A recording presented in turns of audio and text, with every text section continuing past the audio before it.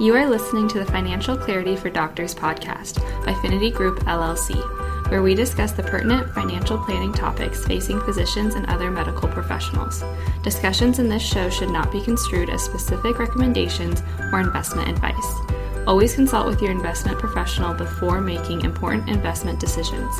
Securities offered through Cambridge Investment Research Inc., a registered broker-dealer, member FINRA SIPC. And now, here are your hosts, Rochelle Vanderzanden and Corey Janoff. All right, welcome back to Financial Clarity for Doctors, everyone. I'm Corey Janoff, joined as always by Rochelle Vanderzanden. Hello. And today we're going to have some fun and make some predictions for the future, because everyone likes to make predictions and or read predictions of other people they deem to be knowledgeable. Especially this time of year, yearly predictions you're going to see coming out from every news outlet, organization, magazine, prognosticator, year in review, Spotify Wrapped, what's ahead for next year. Regardless of how accurate or outlandish they are. Honestly, the hotter the take, probably the more eyeballs and clicks it's going to get. And full disclosure, Rochelle and I reserve the right to be wrong with these predictions we're going to make. About all of them, basically. Yeah. Do not take this as financial advice. If I was a betting man, I would take the under on the number of these predictions that will hold true. So we're most likely going to be wrong with these predictions, but that's okay. And honestly, you shouldn't even be listening to this episode if you're trying to take these predictions seriously. But you know why you are? You either really like hearing the sounds of Rochelle and my voices, or you're listening to an episode about future predictions because you're a human, and humans crave certainty. Uncertainty does not sit well with our species. That's why news stations roll out their talking heads to make predictions on what's going to happen next, and why you'll see countless news articles and blog posts, in the weeks, leading up to this episode and in the weeks following this episode about, 2024 predictions or what can we expect in the next 5-10 years, etc. Heck, every single quarter, financial analysts predict what next quarter's earnings are going to be for all the publicly traded companies out there. And people actually make stock trades based on this information, what someone else thinks someone else is going to do. It's kind of crazy when you really think about it. But like I said, today we're going to have some fun with it, and we're going to take our best guess on some things that we think might happen in the short term, medium term, and even long term future. Some will be boring. Some will be, well, duh, that's probably likely to happen. May not happen, though. Others might seem kind of out there, the quote-unquote hot takes, if you will. But I bet if you listen to this episode a year from now, 5 years, 10 years, 30 years from now, you'll probably think we're idiots. But that's okay. We're just taking, in some cases, our best educated guess on what we think might happen based on the information available today. And with others, we're just putting minimal thought into it, throwing something out there and seeing if it'll stick. Absolutely. I do love with earnings projections and things like that, we have these projections and then you have a whole bunch of trades happen. And then 3 months later, companies release what actually happened. And then there's a whole bunch of trades based on that, on what the reality actually was. And there's so much back and forth and up and down in financial markets just based on predictions and then reality, which is what we come back to eventually because, eventually we know if things are true or not, or if we were wrong or correct. And this extends beyond finances. You look at sports, there are literally TV channels dedicated to, gambling, betting predictions, what team's going to win, whole TV shows, what team's going to win this week, music, TV shows, when's the next season of XYZ show going to come out? Here, get the latest tips on release dates and whatnot. So we want to know what's going to happen in the future. We don't like the unknown. Fantasy football is literally a game that was developed where you're trying to guess exactly what every single player on every single team is going to do each week in the NFL, which is insane. And obviously everyone knows that they're not going to be exactly right, but they're trying to get it as correct as possible, and make good choices based on what they don't know. Yeah. Well, without further ado, let's dive in. We've organized this by time horizon: short term, medium term, long term. And do you want to go back and forth one to one, or do you want me to just read through the three I have here for the short term? Read through your short term ones, and then I'll go through. I guess we'll go one by one, and we can comment on each one. So, all right. Despite many prognosticators predicting a recession in 2024, I don't think we're going to have one. I think the market's going to have a pretty strong year, actually, and we'll probably hit a new all-time high in U.S. stocks. Previous high was January 2022, I believe, for the S&P 500. So by the time you hear this, it'll be, unless we have a fantastic December, it's going to be over 2 years before we hit a new all-time high. Don't know when it'll happen. Don't know if it'll happen. I'm just guessing it's going to happen next year. Could be wrong, but that's my guess. Many people also expect there to be some rate cuts next year, which, if we go into a recession, you would expect. But again, I think the economy is going to be strong. Stock market's going to be strong. I don't think there's going to be a need for the Fed to cut rates. They might, but I don't think we're going to see more than a couple quarter point rate cuts. I think, there's kind of two scenarios where we could see the Fed cut interest rates, and that's proactive, mild cuts to try and keep the economy humming along, or the reactive cuts in response to things going south. Let's cut rates to try and stimulate the economy. I don't think we're going to need to be stimulating the economy next year. Again, could be wrong, but wouldn't be surprised if we see a couple minor rate cuts, just to keep the party going. Yeah. I'll jump in here too. I think you're right, Corey, that I don't think there's necessarily going to be a big recession next year. And I think in general, when we try to predict when the next recession is going to happen, like, you can have a whole bunch of different super smart people look at all of the same data and come to different conclusions about what is going to happen. And some of them will be right and some of them will be wrong. And really, it's luck, I think, more than anything else. And I don't want to diminish like what they do. And these people are really smart. And I think that it makes sense to try to find some clarity, but it's really challenging because there's a lot of things that you can't predict. So, we can take all of these things that we know, but there's inherently a piece that we don't know. So, we're in the game of making predictions today anyway. So I will say that next year, I think will be fairly modest. We may see some acceleration in job loss and unemployment with interest rates getting higher and companies have a harder time like making profits and things like that. But I think that hopefully it'll be at modest enough levels that it doesn't really add up to a recession. Like, maybe we see like a very slight retraction, but not big enough to actually call it a recession. I also think that student loan payments resuming, it's going to have a bigger impact on spending and retail sales and things like that than people really realize or have thought through. So I think that's one thing that will be a little bit of a detractor for the economy. But then I do think we'll see some modest decreases in interest rates, but nothing dramatic. I think it'll be really, really hard for folks sitting on like higher interest rate mortgages to decide like, ooh, do we refinance? Do we not refinance? I think there's going to be a lot of conversations like that because that's a kind of decision that we're trying to make based on information we don't have, like what's going to happen next. Because if rates are going to go down dramatically in the next few months, it's not the right time to refinance. But if this is the best it's going to get, it is a good time to refinance, but we don't know those things. So it can be really challenging to make those kinds of decisions. Yeah, we've got a couple more housing thoughts to come in this episode, but sticking with the recession theme, and this isn't by any means an out there take. This, if you just look through history, this is pretty much accurate all the time. The next recession, it's going to be caused by something we don't see coming. Might not be in the short term, but whenever that next recession is, if we get like a mild, unemployment rose by 1%, I don't know if that's necessarily a real recession, but like the next legit recession, we're going to be blindsided by something, 9/11, COVID, the great financial crisis. No one saw that one coming. It's going to be something that we can't foresee. Because if we can foresee it, we can plan ahead. We can sidestep it. If you're a running back on the football field and the tackler is coming straight at you, you can juke him right or left and get out of the way. It's, it's the one coming from the side or behind that you don't see that tackles you. So So yeah, try not, I wouldn't spend too much time trying to predict what's going to get you, because it's probably going to be something you don't think of. Like Carl Richards says it best, risk is what's left over after you think you've thought of everything.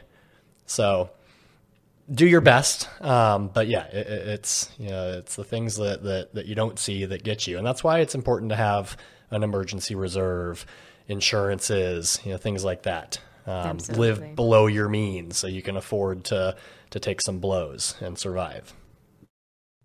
You had one more short-term prediction, Corey.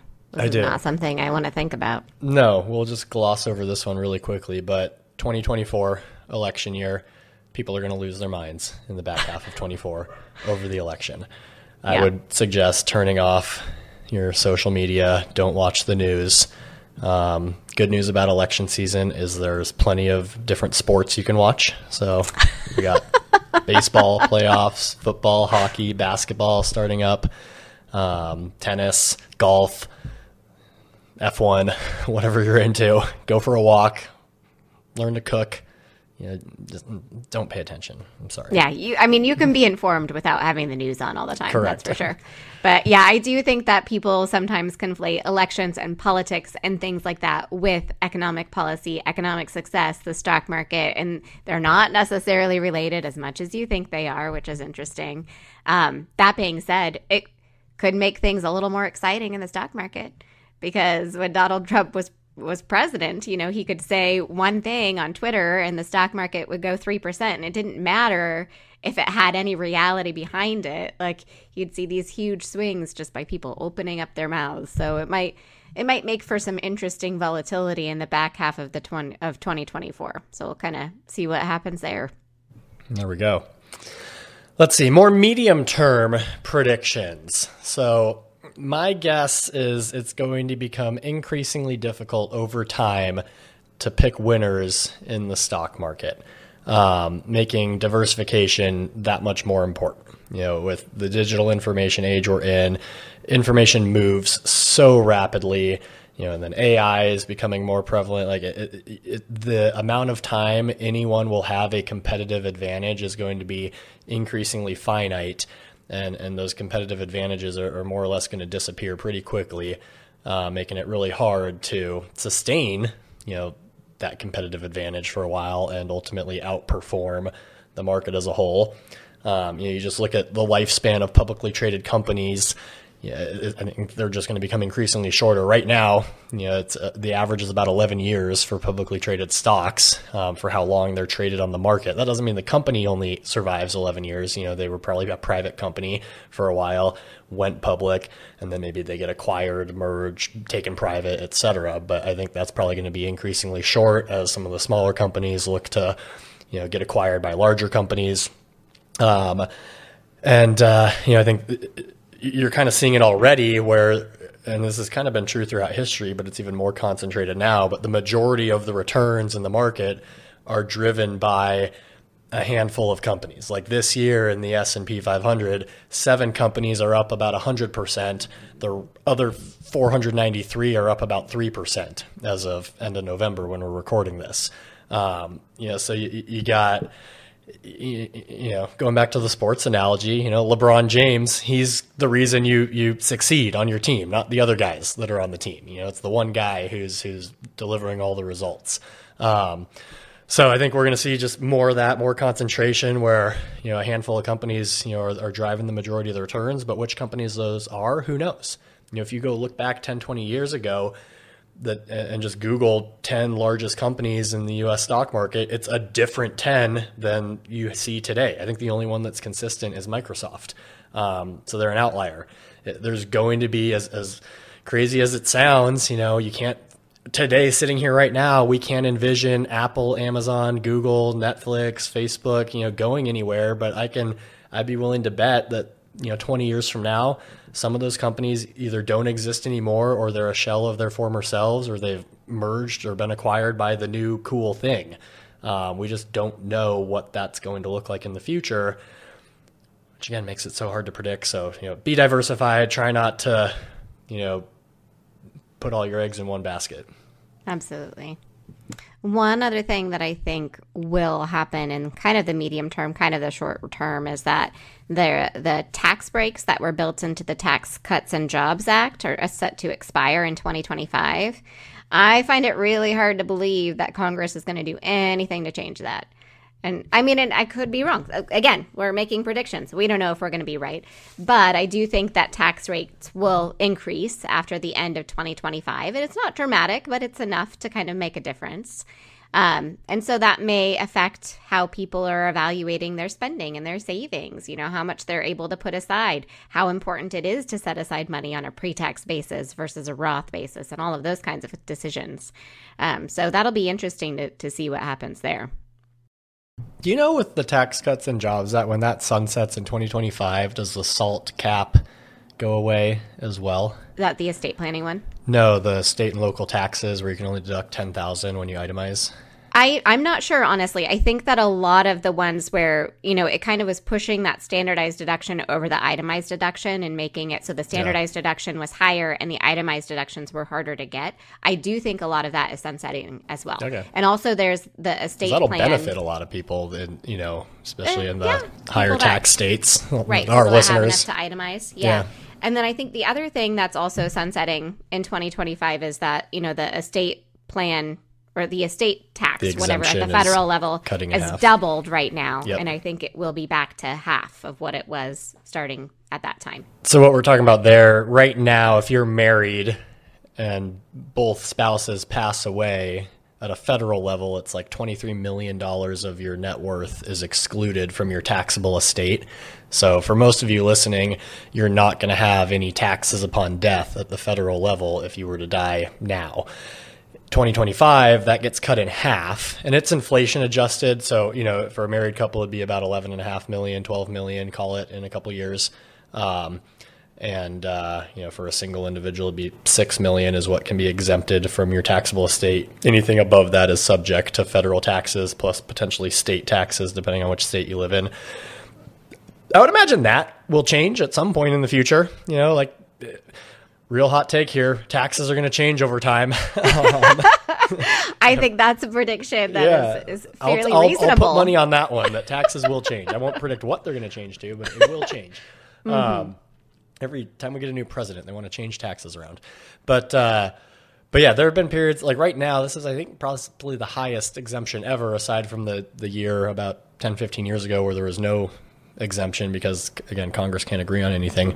But, you know, in the past, you know, the exemption's been $1 million. Anything above that's taxable. So I think estate planning kind of, you know, will become even more prevalent for wealthy individuals if that exemption comes lower, because then taxes will become a much more significant factor in estate planning. Yeah, absolutely. Yeah, I think with housing, that's the other thing that, you know, people want to know what's going to happen with housing prices so that they can make smart decisions about buying now versus buying later. And that's really hard to predict. But I really think that housing prices will remain high. I feel like if that was going to change, it would have changed already. Like, it's insane that interest rates are as high as they are and prices really haven't decreased. But that's the reality. And I think part of it is that there's not enough housing, you know, and if there's not enough housing, that means prices are high. It means more people are renting, which means housing when you're renting is also more expensive. And I think that that's going to keep happening as long as our population is increasing, you know, which our birth rate's not super high, but we still have, you know, immigration to a certain extent, and our population is still increasing, which means there's still more people living here that need homes, and we don't have enough homes for everyone, and so it's expensive. And I think this varies dramatically from region to region. It's not like the United States, it's this one like homogenous area. That's not true. That's not the case. But overall, I think that that's what we're dealing with as a nation. And obviously, there are some places where the cost of living is still very reasonable, and it may be more attractive to move to those places as costs continue to increase. Yeah, I think beyond just populations increase, I think one of the biggest factors is just demographics. Millennials, you know, millennials are in their 30s or early 40s for some of them. And that's the stage for every generation in the past and probably in the future to some extent, that where they start getting married, having kids, wanting to buy the house, settle down in the suburbs, etc.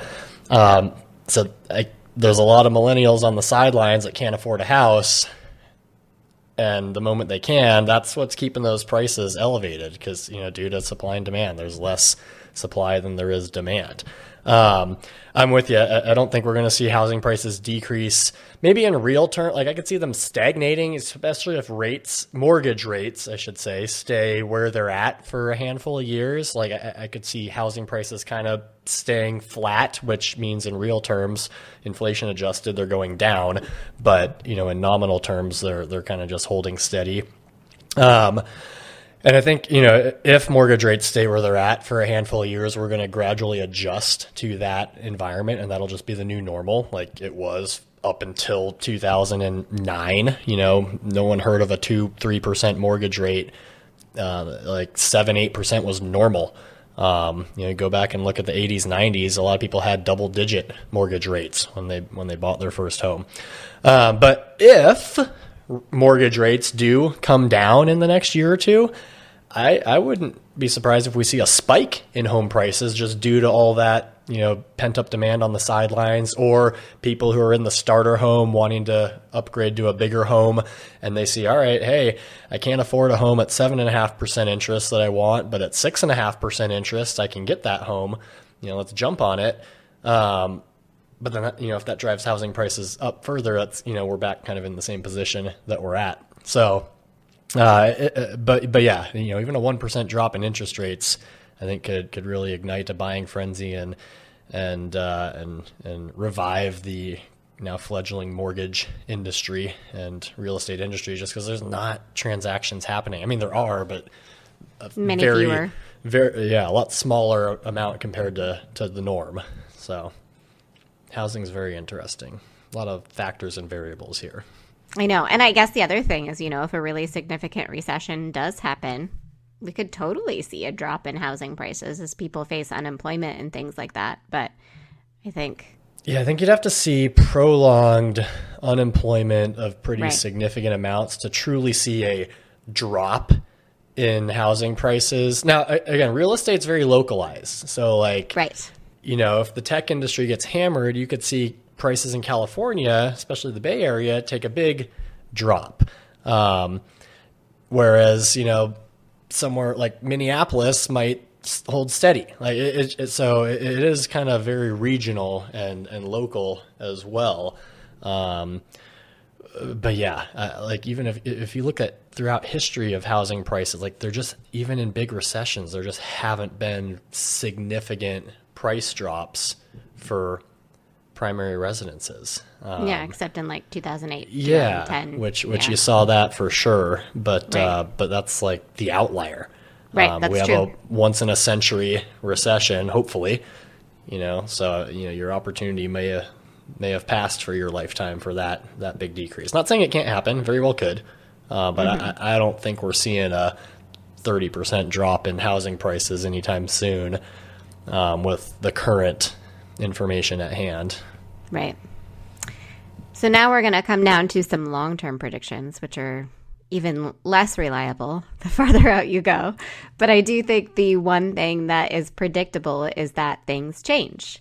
And I think that our world especially has changed a lot over the last, 100, 200, 300 years with the Industrial Revolution and tech and everything like that. Our world is dramatically different from the world that our parents lived in when they were kids. It's already changed so much. I think the couple of things that we are going to see change a lot in our generation and in our kids' generation are different environmental changes, but also demographic changes globally, especially as we get into our later years. I think environmental changes are going to have a big effect both nationally, but more probably globally, where there's less financial security and less ways to deal with those environmental impacts. I think that's going to be huge, and it's probably going to lead to some global instability too. Just, when people are less secure in their own well-being because of these things that are happening with, just leading to food productions issues and water security issues and all of that kind of stuff. It will be a big deal. Absolutely. The other thing is that most models predict that population, like globally, will peak late in this century and then it will start to decline. And we've built almost our entire economic system on the idea that GDP growth is a good thing and is what drives success, and I think that our way of looking at that will change a lot, but it will be different. There'll be less people working and innovating and consuming, but technology is going to change also.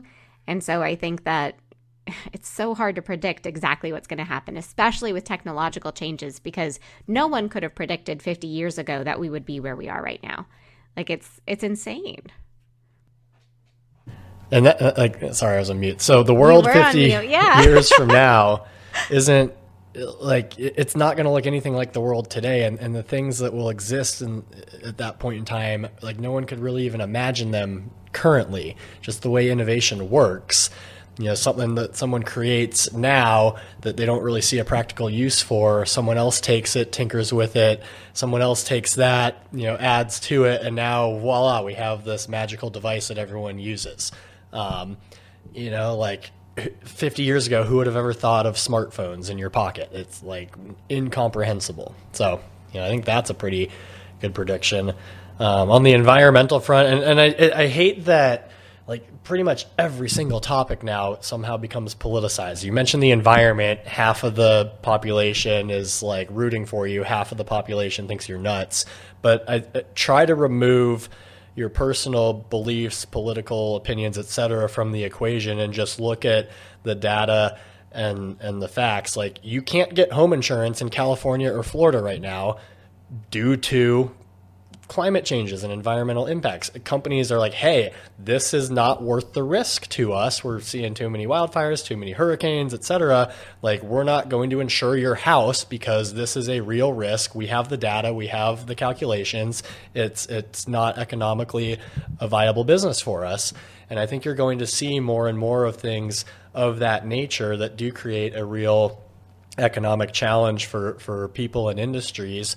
But I also think that'll spawn opportunities, for companies to innovate. And like you mentioned, water shortages, Rochelle, I could see, desalinization becoming more prevalent. All right, we can't, tap into our rivers and streams and aquifers because they've been depleted. But hey, there's a big ocean. If we can remove the salt water from it economically, we can deliver water to billions of people.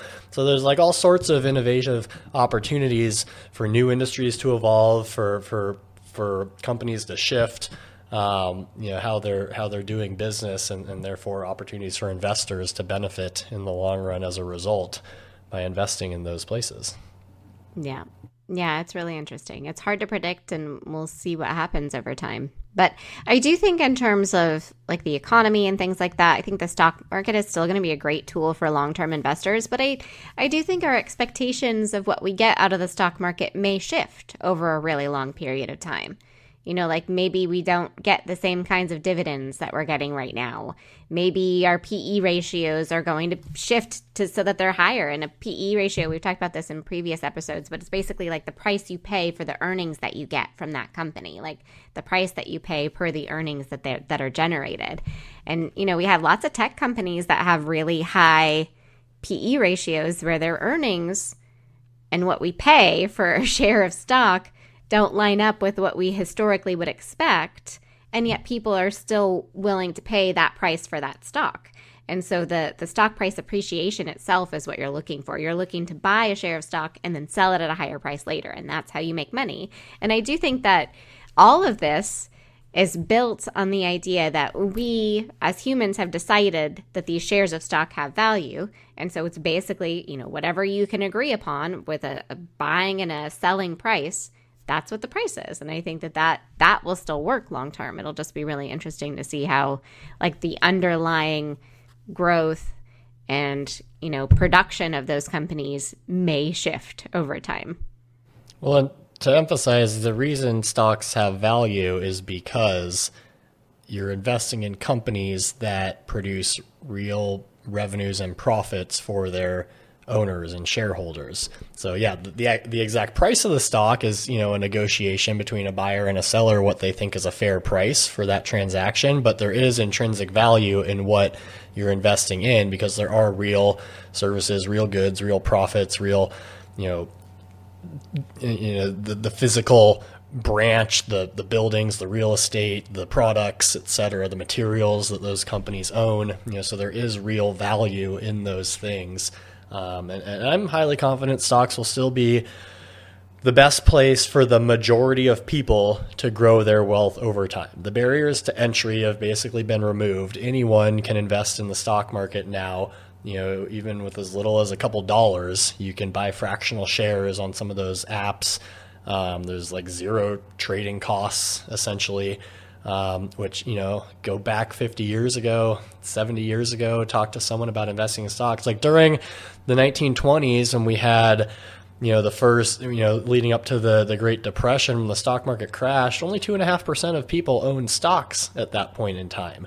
So it was a really small percentage of people that were affected by the stock market crash, mostly the wealthy. Is then, the 20% unemployment that really hurt the overall economy. Nowadays, I think it's like 60% of people own stocks, or something. Adults, I should say. It's a much larger percentage of people who own stocks, which makes sense that PE ratios would shift just because there's such a larger number of people buying those shares. So your supply and demand, you're going to have to pay more when there's more people wanting to buy. But I'm still pretty confident. Companies are really good at making money. Publicly traded companies find ways to make money in good times and bad. And again, you don't really need there's no barriers to entry. Like with real estate, for example, you gotta have, there's a hurdle you have to clear to get into it. You gotta have a down payment, which a lot of people can't afford. Now there are some, online programs and apps where you can buy fractional shares of like real estate investment pools and things like that to make it a much smaller barrier to entry, but you got holding periods. It's not as liquid, things of that nature.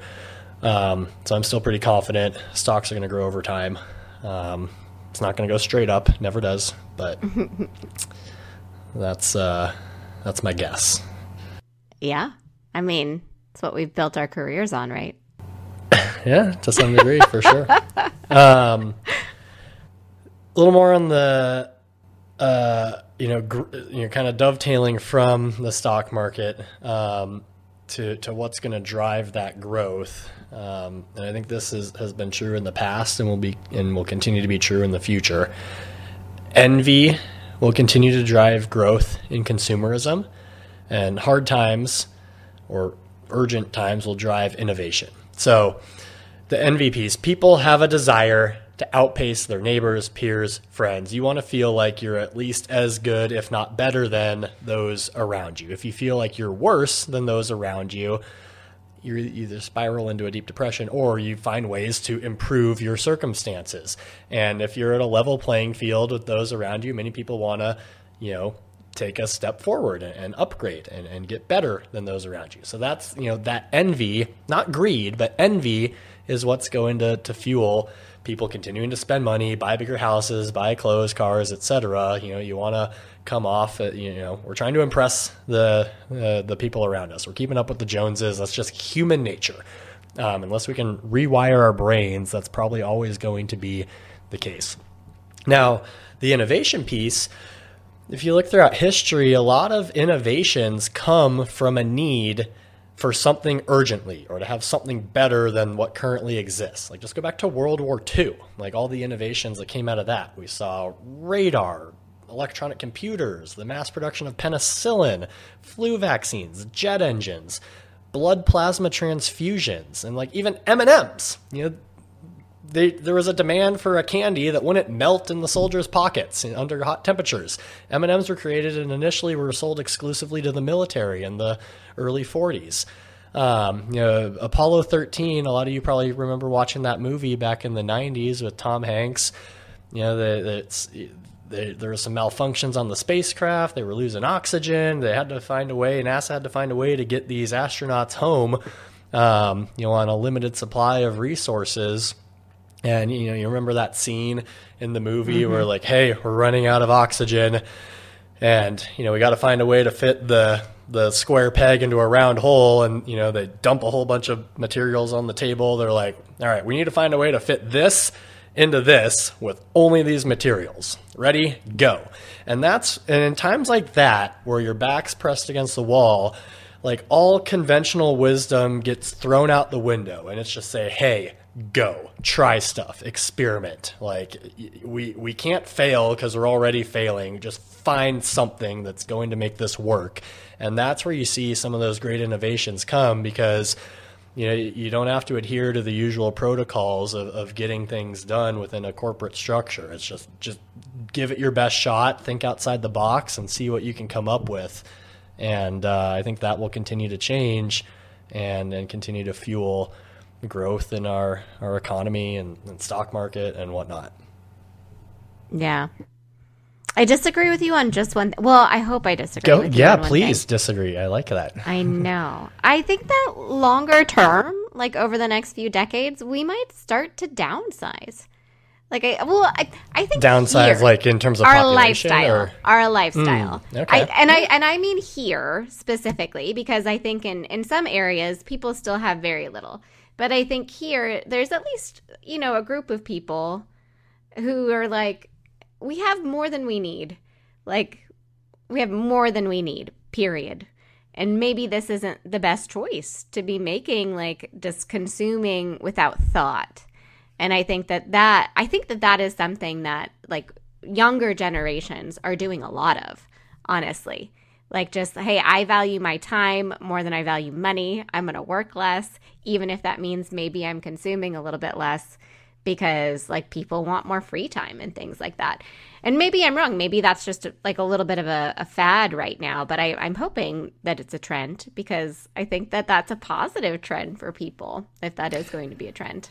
But do you think the trend will be a mindset shift as, so-and-so is only working 20 hours a week and only making $80,000 a year. I'm going to work 16 hours a week and only make $70,000 a year to show them I'm better at this minimalistic life. I don't know. That is an interesting thought experiment. I hadn't thought about that, but maybe. I don't know that that'll necessarily happen, but I do think people will be more thoughtful about the choices that they make in terms of, working and buying and all of those kinds of things. But we'll see. We'll see. Only time will tell. Yeah, we'll find out. Now, I do agree there is, people are putting more of an emphasis on the work-life balance, family life, free time, et cetera. And I think that'll permeate into the corporate culture and environment and just kind of become the new norm. But I also still think there's that innate desire to feel like you're well, not necessarily drive the fancy car, but at least feel like you're on the same playing field as your peers and those you compare yourself to. And if you don't feel like you're in that spot, you want to try and find a way to move up the ladder. So I don't know, but yeah, we shall see. We shall see. Do we have anything? Last one I have on here. This is just kind of an out there. Demographic changes. So there's no debating the demographic changes are real. At the current birth rate, we will eventually see our population shrink, not grow, because we're not replacing humans at the rate needed to be replaced. I think they're expecting by the end of the century, we'll start to see the U.S. population start to decrease. Unless, this could change. People could just start having more kids all of a sudden. People might say, hey, the 2 kids isn't enough. I want 4. But I don't know. So I do demographic changes are real. We're going to see a more aging population. The number of baby boomers, people over the age of 60, is growing faster than pretty much every other demographic. You just look at Japan. Japan has seen that over the last 30 years, where their aging population growth has stagnated, et cetera. But and then I think, people will point to Japan and say, oh yeah, and their economy, stock market has been in a rut for 30 years. I think now it's finally back at its, above where it was in the early 90s when, everyone was thinking Japan was going to take over the world. But I don't think in America, at least, we're going to follow that same trajectory. Yes, I think the population will age. There's no denying that. And there'll be more people not working, than there will be working at some point. But I think those demographic shifts will force us to become more efficient with productivity. Probably could increase employee wages due to less workers, less supply for the demand that needs to be filled. Give workers more, options for where they can go, drive wages up, and I think that the growth in wages is going to fuel consumerism, which will continue to fuel the revenue for companies, and companies are still going to make money, and investors in those companies will ultimately profit as a result. And I think it's important to remind ourselves that the economy and the stock market are not perfectly correlated. They don't move in tandem. So try and separate those two. Absolutely. We have a couple of random things to talk about. Some off-the-wall things. Some Our off-the-wall predictions. Yeah, like what? What are you talking about? So Corey and I were talking about this before the podcast, but one of my favorite dinner table conversations with friends lately has been about aliens, because over the past year at least, it's been in the news a lot. So I, once in a while, will just be like, hey, do you believe in aliens? Which is the first question, which I do. Like, they're out there somewhere, right? Like, the chances that we are alone in this entire universe is pretty minuscule, I feel like. But then the follow-up question is always like, do you think they're here? Are they watching us? Are they among us? Like, what's happening? And more than half of the people that I talk to think that they are at least watching us. Like, at least just there's some sort of monitoring happening, which I kind of think is ridiculous. But at the same time, if everyone else thinks it, like, why not jump on the bandwagon? So long term, I think we're going to meet some aliens, folks. We're going to just shake some hands. Hopefully everyone's friendly. Hopefully we don't overreact and, do anything crazy. But if they're anything like humans, they will not be friendly. So we hopefully can be friendly. We have it in us to be friendly. Do we meet them on our turf or on their turf? Our turf. We are not technologically advanced enough to get anywhere. No, I mean, I know our current understanding of physics says it's basically impossible to get there, which is kind of what I cling to when I'm like, where's there? Define there. Anywhere where there could be life. So like the nearest star is 4 light years away, Corey. It's freaking far. And there's nowhere in our solar system that we think could have any sort of intelligent life forms other than our own, we'd have to go to another galaxy. We have to go somewhere else, right? And it's all too far away. But I don't know. Maybe they figured out physics better than we have, so they figured out how to get here. I don't know. Yeah. I don't know. We shall see. Not quite as fun as aliens, but maybe a more probable prediction. Yes. Probably the most famous person on the planet currently, Taylor Swift. I think she's eventually going to transition from pop music back into country music where she started. Probably in her 40s is my guess. And we'll have a third act in her career, bringing it full circle. And, finance related, she's going to end up on the Forbes 400 list at some point, probably in the next 10 or 15 years. So the Forbes 400 list is the 400 wealthiest people in the world. The current threshold is about $2.9 billion in net worth. She's already over $1 billion. I think this current tour she's made like $1.5 billion or something. She's pretty good at giving money away too. So we'll see, if she continues to build her net worth. Yeah, true. She could just give it all away. But I mean, I could see expanding a music empire. She just buys Spotify and owns them, or Apple Music or whatever. Not Apple Music, they're too big. But the opportunities are endless. Endless there. Mm-hmm. So, Swifties, watch out. She's a powerhouse. An understatement. Yeah. That's all we got. Thank you for listening. Yep. All right. Have a good one. See ya. We would love to hear your feedback and suggestions for future topics you'd like us to cover. You can get in touch with the show by emailing podcast@thefinitygroup.com or by following Finity Group on Facebook, Twitter, Instagram, LinkedIn, and YouTube at Finity Group LLC. You can follow me on Twitter at Corey Janoff CFP Instagram at Corey Janoff, or on LinkedIn under my name, Corey Janoff. You can follow me on Twitter at Rochelle Finance, or on Instagram, Vanderzanden Rochelle, or on LinkedIn under my name, Rochelle Vanderzanden. Check out all of the podcast episodes on the finitygroup.com/podcast, on our Finity Group YouTube channel, or your favorite podcast app.